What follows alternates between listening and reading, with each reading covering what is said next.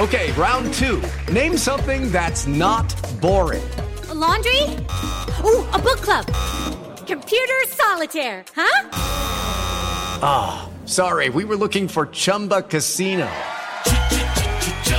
That's right, ChumbaCasino.com has over 100 casino-style games. Join today and play for free for your chance to redeem some serious prizes.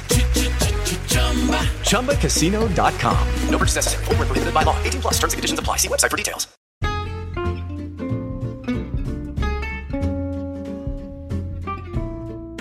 Hello, and welcome to It's a Fandom Thing. I'm your host, Erin Marlowe, and each week I'm joined by a panel of guests to discuss all things fandom and pop culture, primarily from a female perspective. You'll find everything from fanfic, to cosplay, to Schitt's Creek, to Supernatural, and everything in between. So put on your favorite piece of fandom merch, set aside that fanfic that you're writing about your OTP, and sit back and enjoy this week's episode.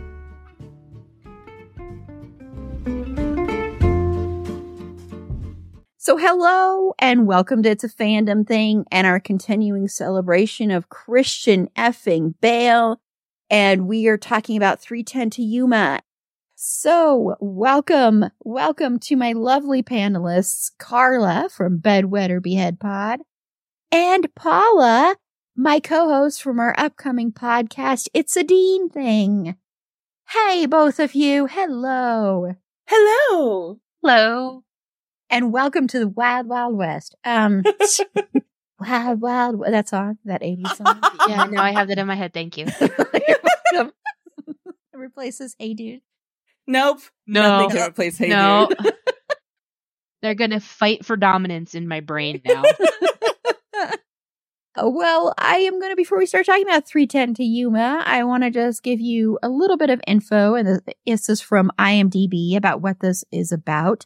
So 3:10 to Yuma from 2007, which was directed by James Mangold and written by Halstead Wells, Michael Brandt, and Derek Haas.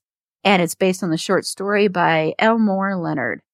And this is about a small-time rancher who agrees to hold a captured outlaw who's awaiting a train to go to court in Yuma. A battle of wills ensues as the outlaw tries to psych out the rancher. It stars Russell Crowe as Ben Wade, who is the outlaw, Christian Bale as Dan Evans, who is the rancher, Ben Foster as Charlie Prince, who is Ben Foster. Sorry, I'm just saying that because this is such a Ben Foster role. It is. Just like last week, Jeremy Davies was playing very much a Jeremy Davies role. So that's why I said that. Logan Lerman as William Evans, who is Dan Evans' son. Dallas Roberts as Grayson Butterfield. Peter Fonda as Byron McElroy. Alan Tudyk as Doc Potter. And then Gretchen Mol as Alice Evans, who is Dan's wife. And a bunch of other people. I'm going to stop there. And yes, so I'm excited to talk about this. I'm not going to go into any kind of trivia here, except for to say, if you want to hear whether we bed this character of Christian's, Dan Evans, whether we wed him or whether we behead him, even though it would be so cruel with how viciously, spoilers, by the way, for this movie, how viciously he is killed in this movie, it would be very cruel of us to do that, but we could have beheaded him still. So go listen. You'll never know unless you go and listen. Yeah, go listen to Bedwetter Behead Pod, and the characters we played with for Christian Bale was Dan Evans, and then his character from Public Enemies, can't remember his name, and then John Preston from Equilibrium. So we're going to be talking about Public Enemies next week. So just to let you know, so go listen to that. But let's stop talking about that, about what we're going to bed and wed and behead. And instead, let's go to the dusty, unwashed masses in this movie. The stink, the stench. Oh my God! I know. Talk about setting the scene. That's what I always think when I watch these. I'm like, oh my gosh, the smell, especially when they have blood on them and they haven't wiped it off. And I'm like, holy crap, that stench must be a lot to take in. And there's never a bathroom break, so you got to wonder about that. That's true. Oh my gosh. Well, now I do. I didn't before. I'm happy to help. And I'm sure all our listeners and viewers are loving this so far. But we're going to start off with talking about Christian Bale's character and his performance, because we always want to start these episodes that way, because we're all about Bale. We're all about Christian this month. So, Carla, you chose this movie for us to cover. I want to say this was Carla's choice for this month. So I'm assuming that means you love this movie. I actually already know a lot of Carla's opinions on this movie, but what are your thoughts on Christian Bale's performance and the character Dan Evans? I love him. I love him. I love him so much. I love Christian Bale as Dan Evans. I love Dan Evans as Christian Bale. I love Dan Bale and Christian Evans. And every combination therein and thereof. The reason that I love this movie so much, even though I'm not a huge fan of Westerns, and I'm a definite not huge fan of Russell Crowe. I'm not even a small fan of Russell Crowe, but we'll get to that. But I love the character of Dan Evans. And the way that Christian portrays him is because he could just be played as somebody who is just such a good guy and flawless and, never done a bad thing in his life. But he is more complicated than that. He has a lot of regrets and he has a lot of hopes. He has this relationship with his wife where he is seeking her approval and their children's approval and not getting any of that. He is basically ridiculed by all the men in the town, and his older son does not respect them almost at all. He's trying desperately to be a provider and to be a protector. And I think he feels deeply emasculated in his life. So I think this movie could have been just really one note in somebody else's hands. But because Christian Bale is so talented and so gifted, he brings out all of these amazing layers in Dan Evans, which are very clear and evident in every scene. I can't tell you how many times I'll watch this movie just for certain scenes and certain looks that he gives. There is such a defeated determination, which sounds so contradictory. But when you watch the movie and you see this character, that's what it is, especially towards the end. Not even in the last few scenes with the shootout and getting weighed to the train, just that hotel scene with the two of them, there is so much power and grace in that performance that I really think it elevates the movie above a standard Western, in my opinion. And hopefully in many other people's opinions, because honestly, I think I'm pretty right about this. Throwing that out there. Whoa. So, Paula, so that's a lot there to follow now. That is a lot. If you disagree, then you are off my show. Your show. Oh my goodness. This was actually the first time I've seen this. And I am a fan of Westerns. I do enjoy a Western movie.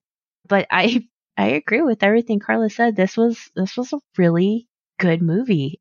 All of the performances were just so good. And I agree with, this could have been all of these characters could have been very one note, especially Dan, I think, because I don't think they really gave a lot of backstory, what's going on with that character. And his performance just brought out all of those nuances. And I think it was just really well done. And I want to go watch it again because it was so good.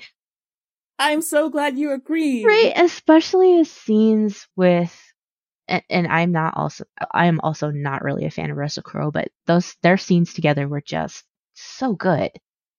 Trying to figure him out the whole time was just, I don't know what's happening, but I'm loving it.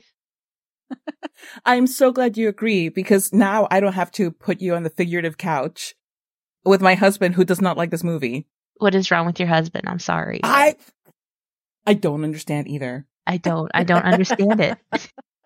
This was a great movie. Thank you. Yes. I'm very personally attached to people's opinions of 310 to Yuma, to be perfectly honest. I'm glad I could make you happy. You did. Thank you very much. Sorry. Uh-oh, Aaron. No, I'm totally kidding. Like, I'm get like, off the show. All right. Let me just tear up the bail jail because I'm out of here. Because I'm out of here.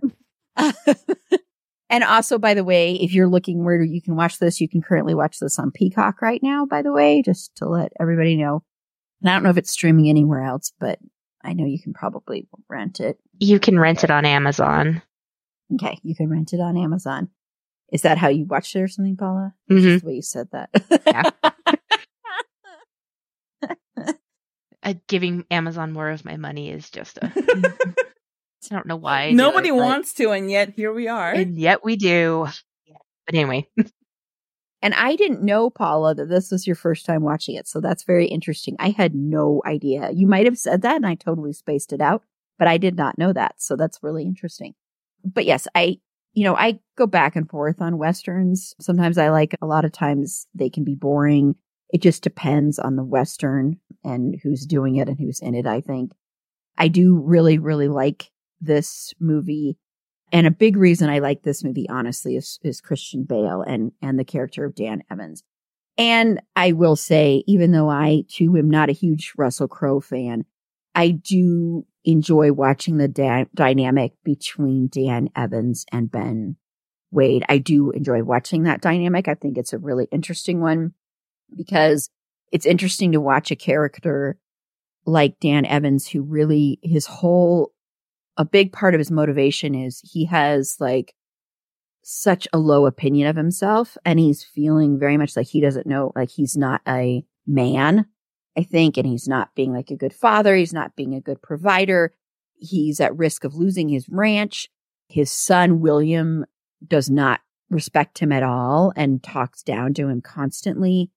And so I think the whole reason he did this thing and the whole reason he wanted to take Ben to the train, not only for the money, but I think a big part of it is to try and get respect from William, his son. And so it's watching a character do that. And then a character that like, then he's up against someone like Ben Wade, who in a lot of instances in the movie, you see that William, his son, actually has respect for Ben. And so that's very hard for him to deal with. But he never, ever, ever loses sight of who he is as a person. Like he never, ever decides to take an easy way out and take the money that Ben Wade offers him at one point, $1,000, which at that time and for him was a ton of money. And he was only getting 200 at this time. And so he never, ever takes him up on that offer. He doesn't even seem like conflicted about it really. And he never really loses sight of the fact of who Ben Wade is. And I think that's very important, where in this movie, it's not like, because Ben Wade is a killer and Ben Wade, is not a good guy. And Ben Wade even knows he's not a good guy. He says it. But you never see, like you would normally in movies about, Westerns usually tend to do when they have characters like Ben Wade, they romanticize that character. Like they've done it with Billy the Kid for centuries upon centuries.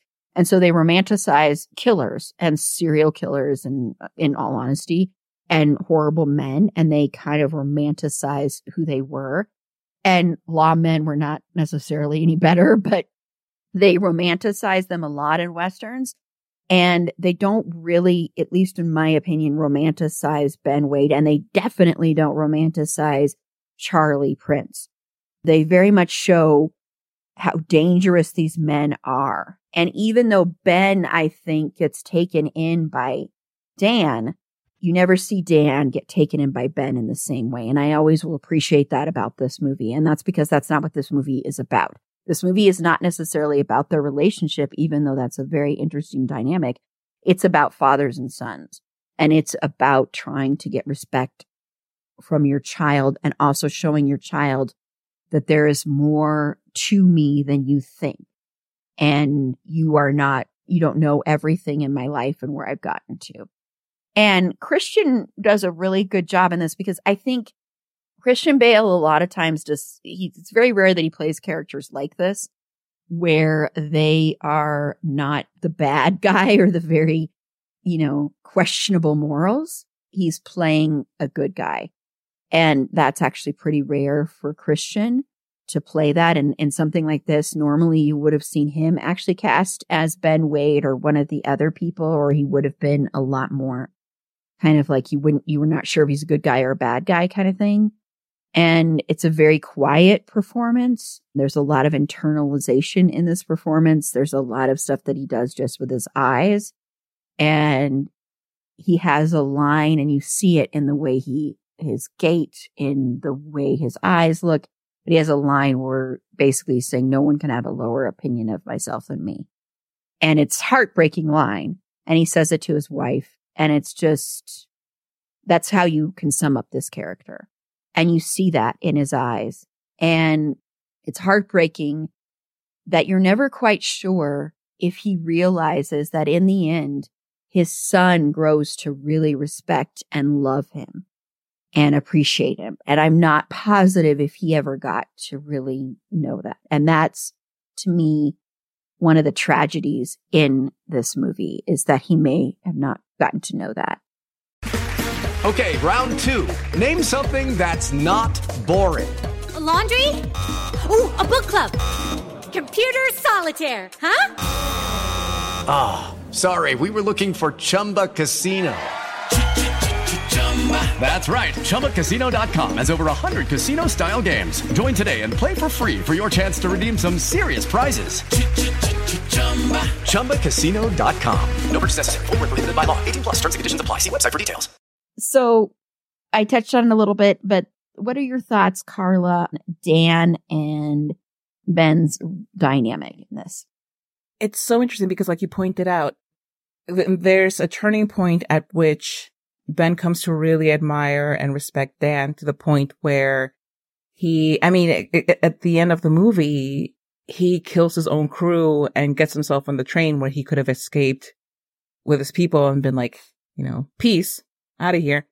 But he not only came to respect Dan, but more the whole, just everything that he stood for, of having integrity and being a real full human who knows who he is. And I think that kind of the point that they were trying to make about Ben Wade is that he was defined by these actions for which we are not given any real context or explanation other than, his mom left him reading a Bible when he was little, and now he has this black gun with a cross on the handle, and that's all we really know. So maybe it's a thing of coming back to those pious roots in a way. But there isn't a man who better exemplifies being a good human than Dan. And he sees this in every dealing with him. He is absolutely steadfast in not falling for Ben's charms and his attempts to buy him off. And it certainly doesn't help that he flirts with his wife in front of him, and that he is idolized by his son where he himself is kind of despised by him. But beyond that, I think he just really, at the same time, doesn't get Dan and also sees through him completely. And where seeing through somebody usually means they can see all of your flaws and your mistakes, he sees through Dan's own self-deprecation and self-loathing to a man who's truly worthy of having everything that he deserves. So and to me, it's, completely outlandish that his crew goes through all of this effort to rescue him and all of that, and then he kills them all. But again, the fact that Charlie kills, he shoots Dan, and Dan is mortally wounded. And that stirs something up in Ben where he's like, that is so unfair. Why can't life be fair? Why was I left behind by my mother? Why doesn't somebody as good as Dan get to have the life that he should get to have? Why is everything so awful? Why does God allow these things? So in his own way, he kind of takes that power back and says, like, I'm God now, so I'm going to destroy the thing that is destroying the good in the world. Which is why I think he kills his people and surrenders himself into the train. And where Dan is concerned in his reading of Ben, he just sees him as a shyster. Somebody who talks slickly and who can weasel his way out of things, whether by force or by charm. And he never falls for it. I personally do think that there was a point at which when Ben tells him, I'll give you, I'll double what you're being offered. The 200 will make it 400. And Dan's like, wow, wouldn't that be nice? But not in a sense where he's like, I'm tempted. I'm even the garden and here's a snake. It's more like, man, wouldn't that be nice if things could be that simple? And the more that Wade ups the ante, the more he's like, you're putting this even more out of reach for me. Because like he rightly says, how am I going to get this money from you? How am I going to go home and tell people, oh, I failed in my mission, but suddenly I can afford all these things? Like, that's unrealistic. And Dan is just a pragmatist. And Ben is a dreamer and a schemer.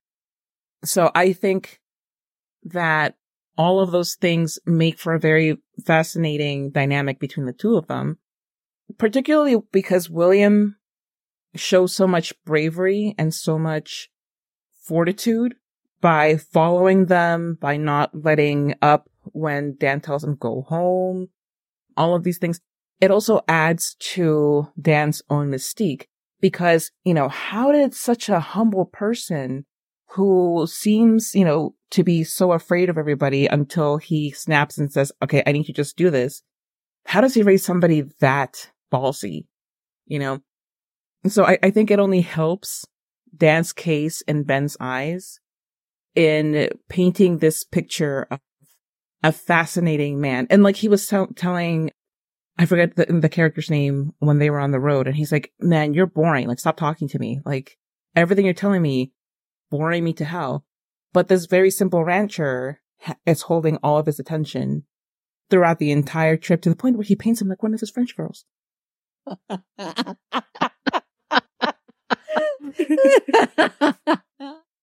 It's true. So, Paula.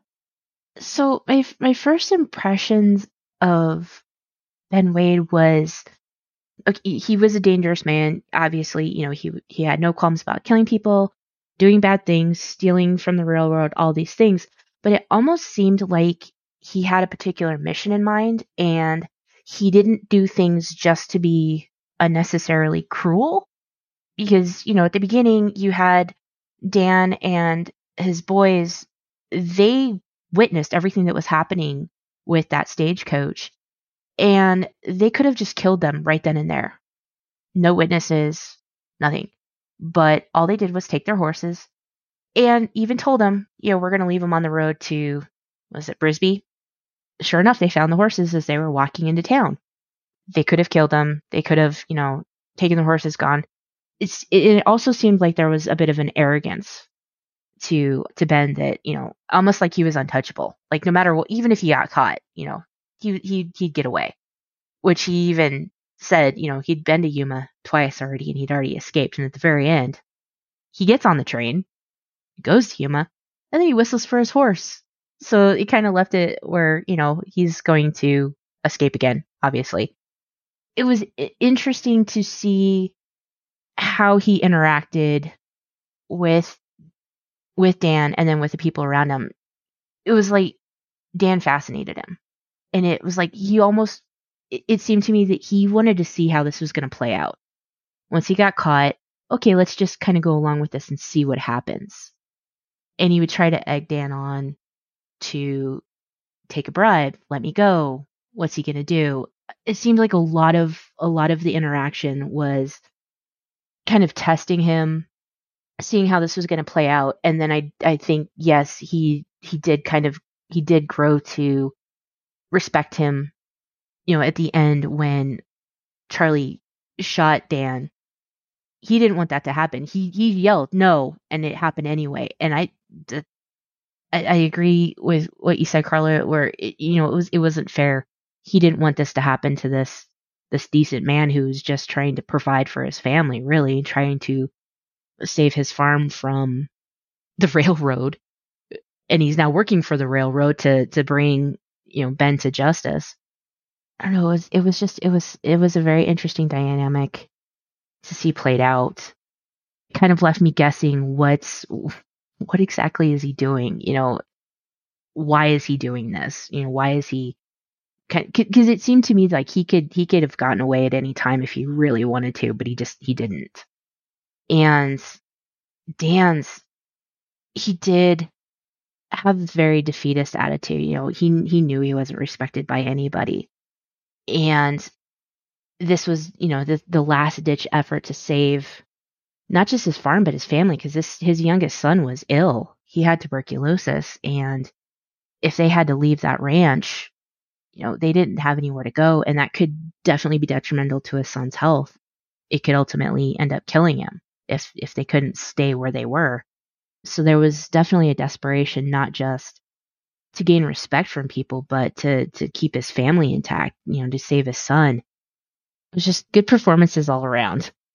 Yeah. I mean, I think with the Ben Wade character, what I think is interesting is, with going to what you were saying, Paula, a little bit about how, well, he doesn't do what, he doesn't kill them there, and he doesn't do what you think he's going to do. And he's, not always just straight away killing people. I don't think he's a good guy, but I think what's interesting about this is it's showing like the dynamics of a person and how the different facets of a character and how complex they are. And, when he kills, I had his name right there. When he kills, I believe it was Tucker. Wasn't that Tucker? Was it Tucker in that camps when they're at the campsite? Oh, that awful man. Yes. But the killing of him, though, I want to say, if you doubt that Ben is a bad guy and does bad things and likes killing, the way he kills him and the sounds of the way he kills him are really brutal. That's really brutal. They don't show it, but you hear the stabbing and the slicing of flesh, basically. And that's a very brutal, even though I hated that character, it still is a very brutal and cruel and up close and personal way to kill someone. And so that right there can tell you this is a very violent person who not only is a killer, but in my opinion, when you kill people like that, to me, it's almost you enjoy that act of the killing. And so I thought it was very important that they had that scene in there to show that you might be being charmed by this guy right now because, there were moments like right before that where you might have laughed at stuff he said. You find him charming. But let's remind you, this is a very violent person. And if he doesn't like you or feels you're a threat and he doesn't have respect for you, that's the big key word, I think, with him too. He will kill you. He could kill you. And I think it shows that. And I think the reason he's so different with Dan is I think with all the testing he tests him to see, he's trying to see if Dan is like the other people that have captured him before. And also like the people that are taking him in, like the Marshal and Peter Fonda's character and everything like that. So he's trying to see if they are like them. And that's why he does all this testing. And he finds out very quickly that Dan really isn't. Dan is kind of an outsider himself. And I think that's why Ben likes Dan, is he starts to realize Dan is doing this because he needs to do this to help not only provide for his family, but to also prove to himself and to his son that he is worthy of the life of his life, that he is worthy of being a father, of being a husband, that he has stuff to offer. And so once he realizes that and sees that, he's like, I really don't want this person to die. And I am going to let him. I mean, in the end, he basically does let him take him to the train. There's no doubt in my mind he is going along with that, and they're working together to get him there. And he's him saying, "You did it. Well, you did it, Dan. You did it." And he's proud of him, even though in the end, it seems like Ben maybe is changing or turning over a new leaf, but he's not. He's just, like, oh, I'm still going to get away because I'm calling my horse and I'm still going to escape. But I wanted to give Dan this so that Dan could see that he is a worthy human being and that he's a good man. And so I think that was kind of like one of those moments when Ben could be a humanitarian or be not a humanitarian. That's the wrong word. I'm like, show his humanity is what I meant to say. He's not a humanitarian. I am. Oh, no. But he could show a little bit of humanity there and a little bit of empathy and a little bit of, other than cockiness. He could kind of set that aside. And, I said I don't really like Russell Crowe, and I don't. But I do want to say I think Russell Crowe is really fabulous in this movie. I do think his performance is really good, and it has to be in order for this movie to work, frankly. And I think when Dan is murdered, the true remorse and true sorrow that you see in Ben's eyes, that's real. And Ben is very upset. And then you see in his eyes that switch to pure anger and pure hatred. And when he kills Charlie, that is like this, like there is so much anger behind that. And so much betrayal in a lot of respects too. And so much like, you know what, I may be a son of a bitch, but I'm not going to be as big of a son of a bitch as you are kind of thing, almost in a way. And so, yeah, so it's a very interesting performance and I love the dynamic. And I think for Dan, I don't think he ever really necessarily grows to like Ben, but I think he grows to kind of find himself through Ben. Like, cause he's the only one that can end up like, that doesn't like leave like all the others when the town is going to try and hunt them down when they're in that hotel. And Dan is the only one that's like, no, I'm not going to do that. And I think because Ben is showing some respect for Dan, there's a part of Dan that loves that and grows to respect himself a little bit through this relationship and through the fact that all these other people weren't able to do it and he was able to do it and how proud he is of himself. It's just heartbreaking that he dies because of it, but still. That was such a tragedy. And so viciously, man.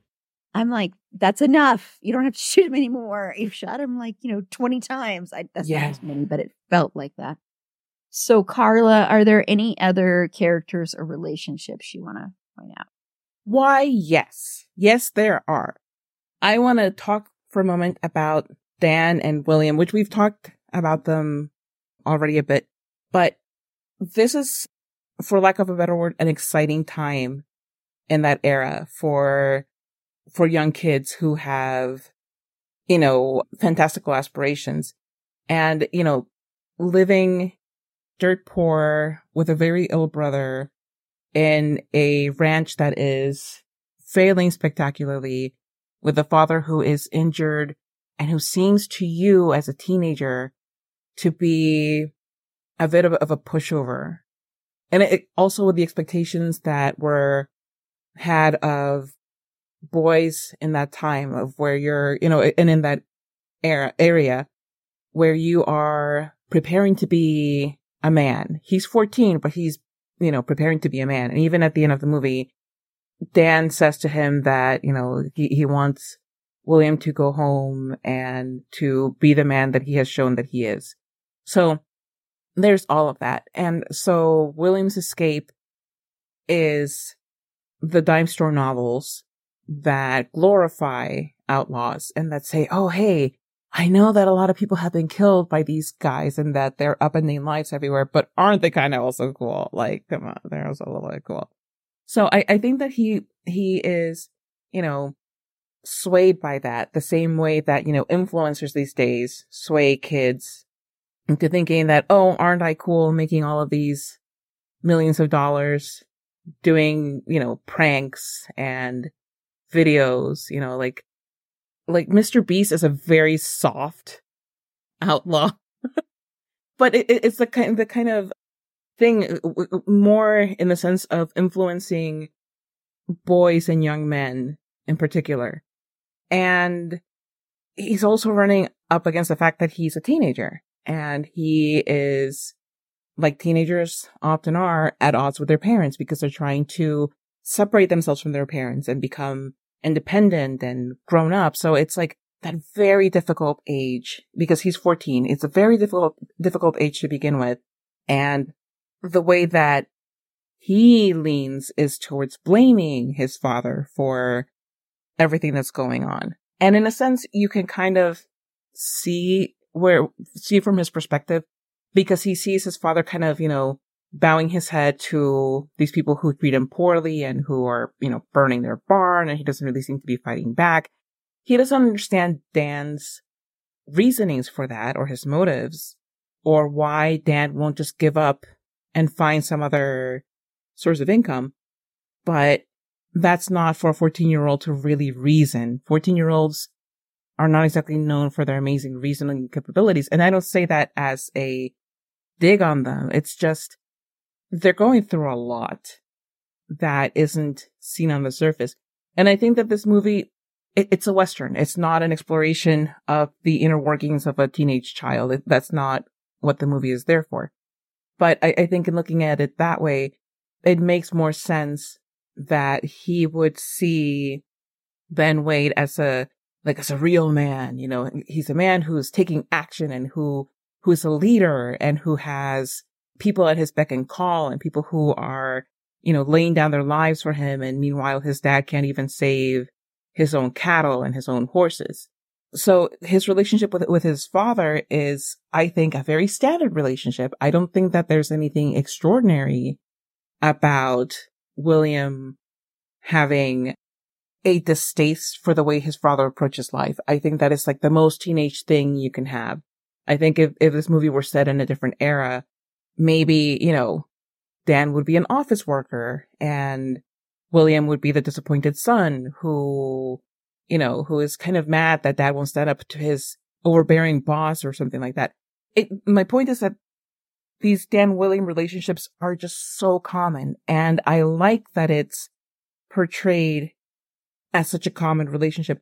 There's nothing extraordinary about it except for the way that these actors work together on screen, because a lot of it comes down to that relationship could be very boring, but it is made watchable by the interactions between the two performers. And yes, there's so much excitement because there are guns and there are horses and there are mountains and, there's a train and all of this, big type Western stuff. I like the fact that it's such a mundane thing in such a heightened experience. And with William being so gutsy, because it's one thing for a teenager to be like, Dad, I'm going to get in your car. I'm going to come with you. And we're going to do, I don't know, deliver this thumb drive or something like that. That's like a very modern thing, but he is putting his life on the line in a very real way where he may not come back. And I don't think, again, 14-year-olds, not the most, frontal cortex thinking people on the planet. But I do think that William is at least smart enough to know that he is truly endangering himself. Like, this isn't some small thing where it's like, I'll be fine. Yes, kids jump off roofs into pools all the time, but this is different because, it's just very different. So there is an extraordinary amount of bravery on his side. And I think that, again, because in these times in particular, 14-year-old boys are not just 14-year-old boys. They are basically young men but they're expected to behave like men in the way that the stereotypical, provider protector type of man is expected to behave. And he thinks, well, my dad can't do it. I'm going to step in and do it for him. And yes, there is that resentment and that anger, but I think that he's also trying to protect his father because he sees his father as vulnerable, in part because of his disability, but also because he just doesn't see his father as capable. So he thinks, well, now I have to do it because I am becoming a man and it is my job. So I think all of those mundane things, but in this heightened setting, make it all the more interesting of a relationship to have portrayed in this movie. William was the one I was going to mention too, because I found it interesting. Normally, when you see the father-son dynamics, especially in a movie like this, it's more of the son is trying to prove himself to his father rather than the other way around. And a lot of times, those types of tropes kind of annoy me because you have this child, because he is a child, trying to prove himself in a very dangerous way and just ends up getting himself into trouble.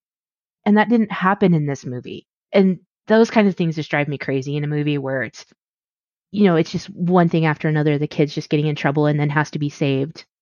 So I like the fact that, yes, even though he was putting himself in danger, he was understanding that that's, that he's putting himself in that situation, but he was also capable. He wasn't getting himself into trouble more than he already was with, the gang coming to save Ben Wade, but he wasn't drawing focus away from the task that they were trying to complete. He was actually a part of the group and helping and a fully functioning, member of that group that was taking him to the train station. So that was kind of a nice change to see that. Yeah, so it's an interesting dynamic when you have that flipped where it's the father trying to earn the son's respect instead of the son trying to earn the father's, which is normally how these types of stories go in those kinds of relationships. So that was an interesting thing with that movie. I love that observation. Absolutely, you're spot on. Yeah. I'll just very briefly talk about Charlie Prince, Ben Foster's character. And the only reason I'm bringing his character up is this is someone who I think in the end, I think he really, really looks up to Ben and looks up to Ben Wade and wants to be Ben. And I think in the end, he really did think he was helping Ben, but I think there was another part of him that was when he was watching Ben towards the end and he was like, wait a minute, it looks like he's almost working with Dan, like he's almost okay with this.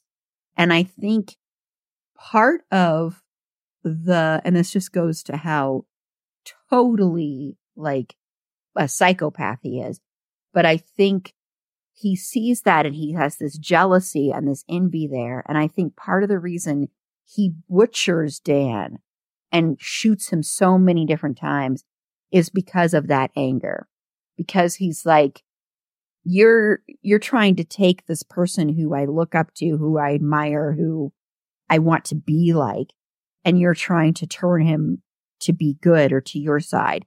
And I think there was a part of him in that instance when he killed him that felt that sheer disappointment in Ben. And then so he turned that into anger at Dan. And then in the end, when he knows he's going to be killed by Ben and he knows Ben's going to kill him, you see this brief little moment where you see in his eyes of like heartbreak in this weird moment, but then it immediately switches over. It immediately switches over to, no, I actually know what I'm doing. You've forgotten. You've lost your way. And it's immediately turns to bravado because for a brief second, it's like heartbreak of, oh my gosh, my idol and my hero and my practically big brother, maybe even a father figure is, you could even like say there's kind of a father-son dynamic there if you wanted to look at it too and kind of parallel it in a very different way, but to Dan and William. And so it's that moment of pure like hurt and heartbreak. And then he's like, nah, can't be that. So he turns it and becomes that cold killing killer that he was before. And that psychopath that he not was before, but you know what I mean? Like before he had any kind of heartbreak. So yeah, it's an interesting moment. That's just it. It's that father-child relationship where it's very one-sided because only Charlie is seeing it that way. Ben is taking advantage of that, using that for Charlie's loyalty, but Ben doesn't ultimately really care about anyone. I mean, he respects Dan and he sees something in him, but I don't think that is the kind of thing where, I mean, obviously if it were between himself and Dan, he would choose himself. Yeah. Yeah, I don't think he's going to dwell too long on Dan's death, to be honest. Right. No, he already seemed like he was starting to be okay. Yeah. Right. Yeah. He's like, oh, over Well, this. that happened. Okay. Moving on. And that's just kind of who he is. He doesn't develop attachments to people. Right. And it's the only way he can survive in the world. And so Charlie has very much developed an attachment to Ben, and Ben does not have any attachment to Charlie. And you can really tell that because he has not 1 second of hesitation in killing him. He doesn't feel conflicted about it. You see no conflict there. There's never like this moment of like, he was like a son to me. I can't kill him. It's more like, well, I kind of will be relieved not to have to deal with you anymore. There's almost that kind there. And the same with the rest of his gang there. He kills all of them. He doesn't just kill Charlie. He kills all of them because he knows they'll try and kill him. But, and that's the whole thing, is he doesn't have any real feeling for any of these people in the movie. And the only person he gets sort of close to feeling any kind of thing for is Dan, but that's such short-lived thing. And it's, because Ben is just a very much, he's probably more like a sociopath than a psychopath, but he's very much into himself. He's a narcissist. And so his whole world is about himself. But I just think the Charlie character is just interesting when you look at it with the father-son dynamic. And like you said, Carla, a very one-sided father-son dynamic. But yeah, that's why I think this movie really is about fathers and sons and that relationship. Hello, it is Ryan, and we could all use an extra bright spot in our day, couldn't we? Just to make up for things like sitting in traffic, doing the dishes, counting your steps, all the mundane stuff. That is why I'm such a big fan of Chumba Casino. Chumba Casino has all your favorite social casino-style games that you can play for free anytime, anywhere with daily bonuses. That should brighten your day a little. Actually, a lot. So sign up now at ChumbaCasino.com. That's ChumbaCasino.com. No purchase necessary. VGW Group. Void where prohibited by law. See terms and conditions. 18+. Oh my gosh. It's that time now. Howdy, ladies. Oh my goodness. Howdy, Christian. Thank you for greeting me properly. I did the hot tip and everything, as you can see. Very proper. Thank you. I did study very hard for this role.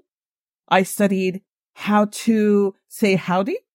I studied the whole horse riding thing, which was very, very complicated. I did not really get to wear much of a hat for much of the movie. However, I did find them quite stylish, and I did buy one for myself as a treat. Aw, and you brought it with you? Yes, I did. I brought it with me all the way from home to Carla's home. Yes, and were you wearing that when you showed up at her door at like 2:30 in the morning, like you said last Oh. Don't be silly. I had it parked away. I wanted to surprise everybody. And now I have. You definitely have. So now you said you practiced saying howdy. Your character, Dan Evans, did not say howdy once in this movie that I remember. Were you very disappointed by that? Ellen, we have to stop for a second. We must stop for a second. Yes, and get very serious about this. Because, as you know, often in film, things are left out. It is a process called editing. So while I did say many a howdy, it was all cut from the final film. That's a travesty. I agree. Thank you, Paula, for agreeing with me. Yeah, and I have to say, Christian, that hat is very interesting with your serious face and your hand gesture there. Oh, but don't I wear it well? Oh my. That's your migraine look. It is my migraine look, however, it's a very versatile face that I'm making here. This is my migraine face. It is also my don't I look quite dashing in this hat face. You do look quite dashing in it. And it's also Very dashing. loving your hair look. Because you Yeah. love your hair. You're I very... do. Thank you for remembering. I remember everything about you, Christian. I don't mean that to sound creepy, but it's... Well, Ellen, unfortunately, it does sound a bit creepy, but I forgive you. Well, thank you. Thank you so much. So I want to ask you, so you did a lot of preparing for this role, of course, because you always do. I have a thing when I'm watching these movies, and I'm always obsessed with the fact that nobody ever bathed really back then. I'm hoping you bathed. You didn't forgo that, did you? Well, you do know I like to immerse myself in the world of my characters. So, I would often do a quick creek bath. That is what I call them. Quick creek baths. And what that really means is that I would go to the sink with a washcloth. Because there were not many creeks readily available. However, there were sinks galore. You, Christian. Oh, no, Eden. No. Please, do not be alarmed. Please, do not be alarmed. It is quite all right. Okay, so it wasn't quite you weren't just putting on a bunch of aftershave and that's it. You actually... Oh, no, of course not. There was water, there was soap, there was a washcloth involved. I tried to bathe much like they might have bathed in the way back thens. Wow. So how was it working with Russell Crowe, since you had so many scenes with Russell Crowe? What was that? Was that because he's Australian, you're Welsh. Whoa. Oh my gosh. Wow. Okay. Spill the tea, Christian. No, I shall not slander a fellow actor in Hollywood who is not of the States and who also has an accent. No, I shan't do that. However, I will say that I was delighted that there was not much singing on set. Burn, Christian. My. Oh, only because I really wanted to not be distracted. I wanted to focus on Dan Evans, who would probably not sing very much. And, yeah, that's exactly what I mean. So you say Dan Evans wouldn't sing very much, but if Dan Evans were to sing, they're around the campfire, and just maybe he's had a little bit of whiskey, what would Dan Evans sing? Well, I think there are only a couple of... No, I will say there are 3 songs that Dan Evans would sing. The first would be Bon Jovi's Santa Fe from the soundtrack of the hit movie Young Guns 2.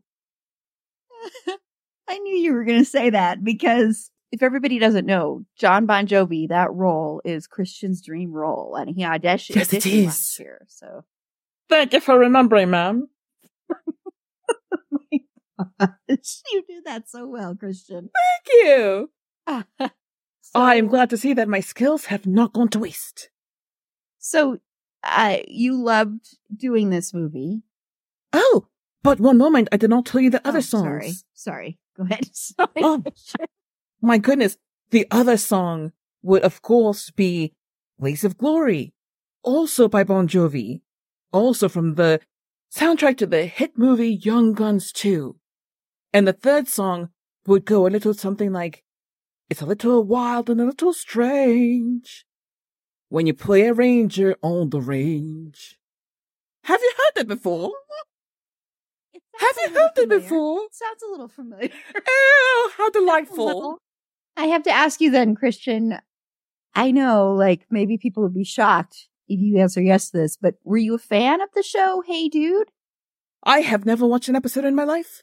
However, Carla sings the song constantly. Therefore, I am now an absolute expert in that song and nothing else about that show. I too am delighted by that fact. That's hilarious. Christian, I do, because it was officially announced today. I have to say, and I'm very excited about this, congratulations. It's official. You're going to be in the movie, written and directed by Maggie Gyllenhaal.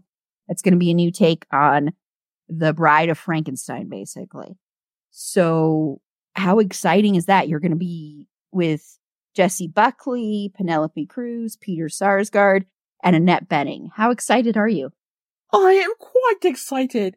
For you see, Maggie is in my top 2 of my favorite Junhols on the planet Earth. I am ever so excited to work with her and with all the wonderful people that you mentioned. And the story would be, as you know, Eden, and as you have commented many times, I am not in enough romantic movies. And this is a story of a man searching for love in perhaps all the wrong places. However, it's still romance, so, take it. So, take it. Be happy. Yes. Just take it. Hats off. Yes, yes. Well, thank you so much, Christian, again for talking about it. And congratulations on the movie, because I really am excited. Thank you. Thank you. Oh, I too am quite excited. Yes, Peter Sarsgaard is one of my absolute favorite actors. So oh, is he now? Well, you are like way above him. But... Oh, great. Oh, good. Just no reason. Just double checking. Double checking, of course. You know me, I like to be thorough. You do. Yeah, I'm just still thinking of the sink baths. But anyway. But I'll be very excited to see you working alongside one of my favorite actors. So, yay. Yay for the both of us.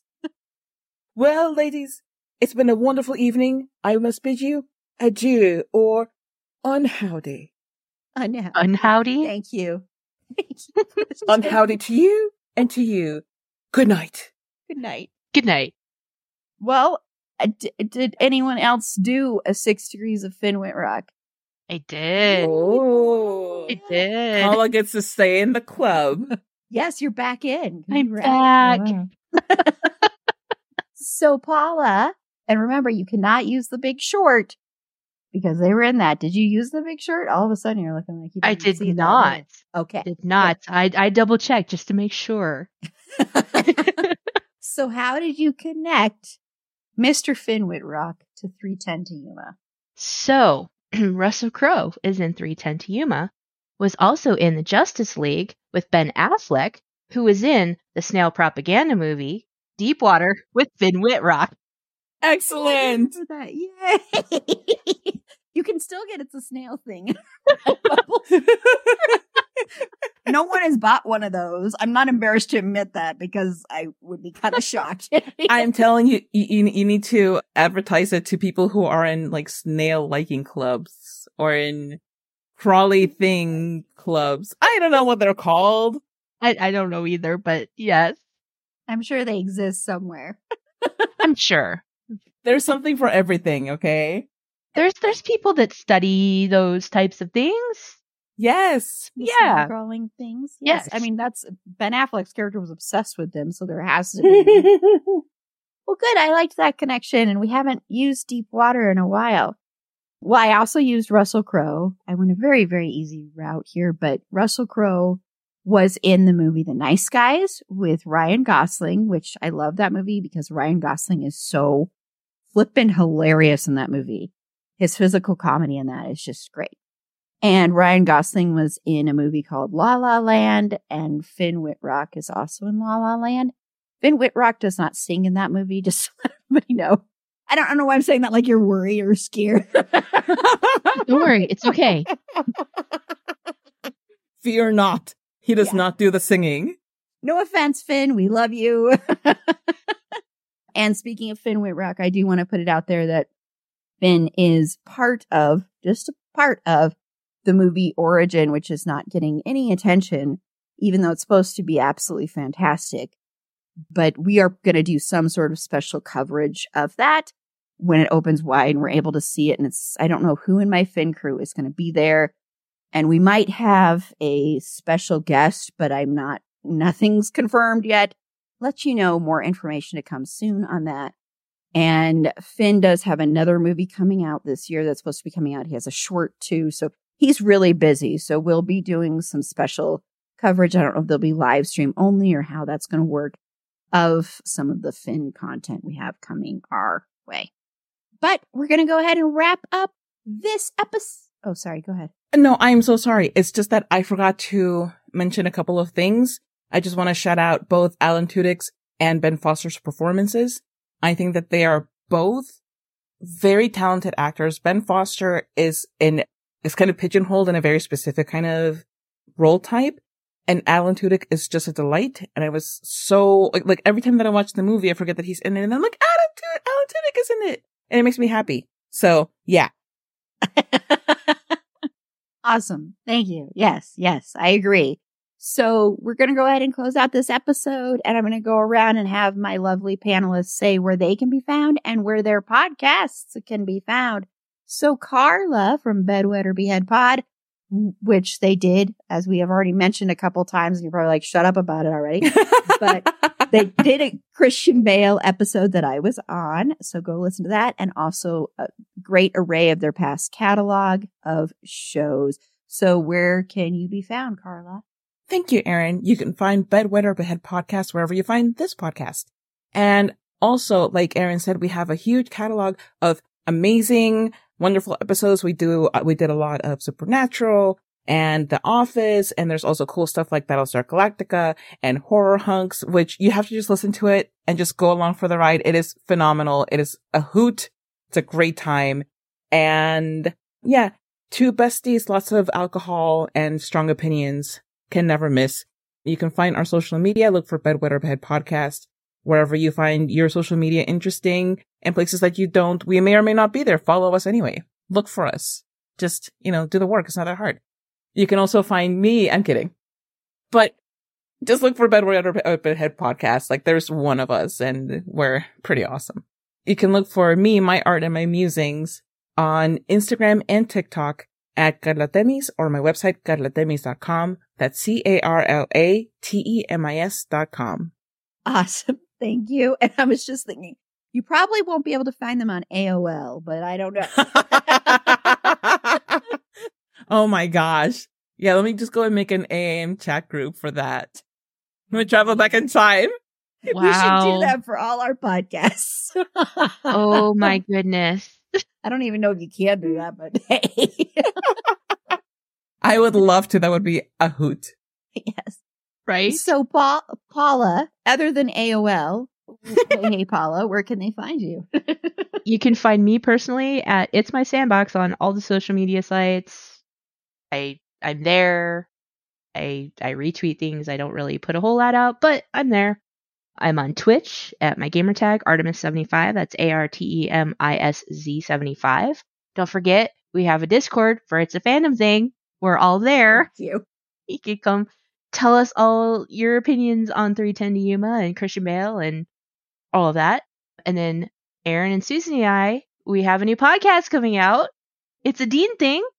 You can find that on It's a Dean Thing Pod on all the social media sites. The trailer is coming out on January 24th, Dean's birthday, and the first episode drops at February 1st. We're very excited. Yay. Yes, we are very, very excited. So, yes. So follow us everywhere. We are even on Blue Sky Social. This podcast isn't on Blue Sky Social, but it's a Dean Thing. We are everywhere. We're even under your bed. Oh, see, Fergie is like, yeah. Yes, we are. Fergie likes that. Yeah. She's like, I like that. Yes. Fergie was not really into 310 to Yuma, I want to say. I'm sorry, Fergie, not enough murders for you?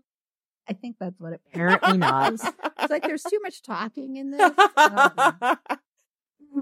I'm sad to say probably her favorite scene was when Dan is murdered, but not a surprise, to be perfectly honest. It's really not.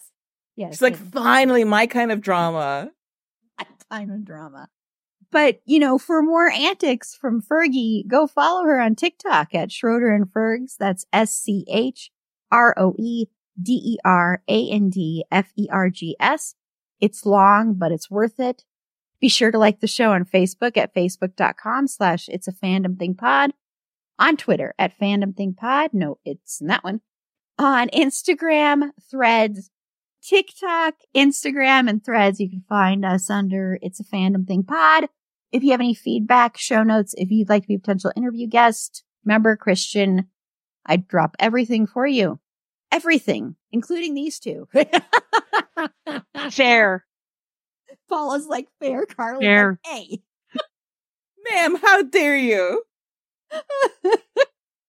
But, Christian, I would love to have you on.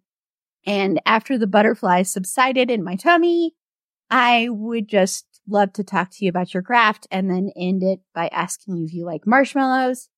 Because Look, these are the important questions. yes. And if you laugh, I will know you have listened to us. Maybe you'll laugh anyway, just because you'll be like, this is the silliest question I've ever been asked. Okay.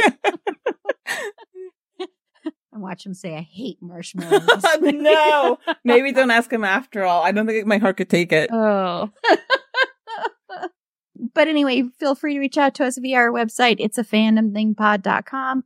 Click the contact us button there. That'll shoot me an email and I'll get back to you as soon as I can. And while you're there, consider becoming a Patreon supporter for as little as $3 a month. You get great bonus content. You get ad-free episodes. Stick it to the man. Like they say in Empire Records. We do have a bonus Christian Bale episode from last year, but we have a lot of great bonus content up there, including probably by this time me reacting instantly after I watch it to California with a K, because that was the random movie that I got off of IMDb. So that's the one I watched. So yes, that'll be, I haven't watched it yet by the time when we're recording this. So I'm just thinking future me, how's future me going to take this movie that young teen me loved? Let me see if future me loves it. We'll see. And next week I cannot believe I'm saying this. We are closing out Christian Bale month. We just flippin' started this. What the fuck? This January is going too fast. Unlike all other Januaries. It really is. And I'm a little scared that means the rest of the year is just going to be gone like that. What's happening? Like, wait a minute. What the heck? How are we already on the last Christian Bale episode? What the hell? But we are wrapping things up with Public Enemies, and Carla will be joining me, and so will one of Christian Bale's co-stars, Meg. So we get to hear about Meg's time on the set of Public Enemies. So it'll be a blast, and Christian, of course, will be back as well. Hopefully, unless Carla ends up kicking him out. I don't know. Who knows with that man? You never know. Exactly. Still can't believe he showed up on your doorstep at that time. I know. So rude. Very rude. I would be like, no, I know I said I'd drop everything for you, Christian. But Maybe not at 2 a.m. in the morning. Yeah, there's a caveat right there. Everything else I'll drop. But not at Not sleep. Yeah. Yes. So thank you, Carla and Paula, for joining me. And thank you, Christian, for stopping by as well. It's always lovely to see you in your cowboy hat, especially. So until next time, remember, it's a fandom thing. Black Lives Matter and stop Asian hate.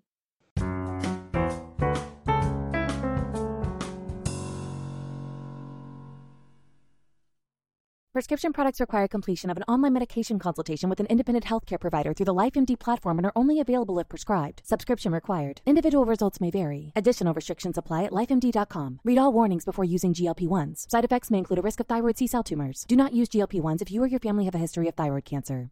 If you've struggled for years to lose weight and have given up hope, did you know you can now access GLP-1 prescription medications through LifeMD? LifeMD is now offering eligible patients online access to GLP-1s, the breakthrough prescription medication that can help you lose body fat and weight. Listen to what people are saying. You just take your shot. It doesn't feel like you're on a diet. What I wasn't expecting it to do was to shut off the food noise. This was life-altering, and if I can do it, I feel like anybody can do it.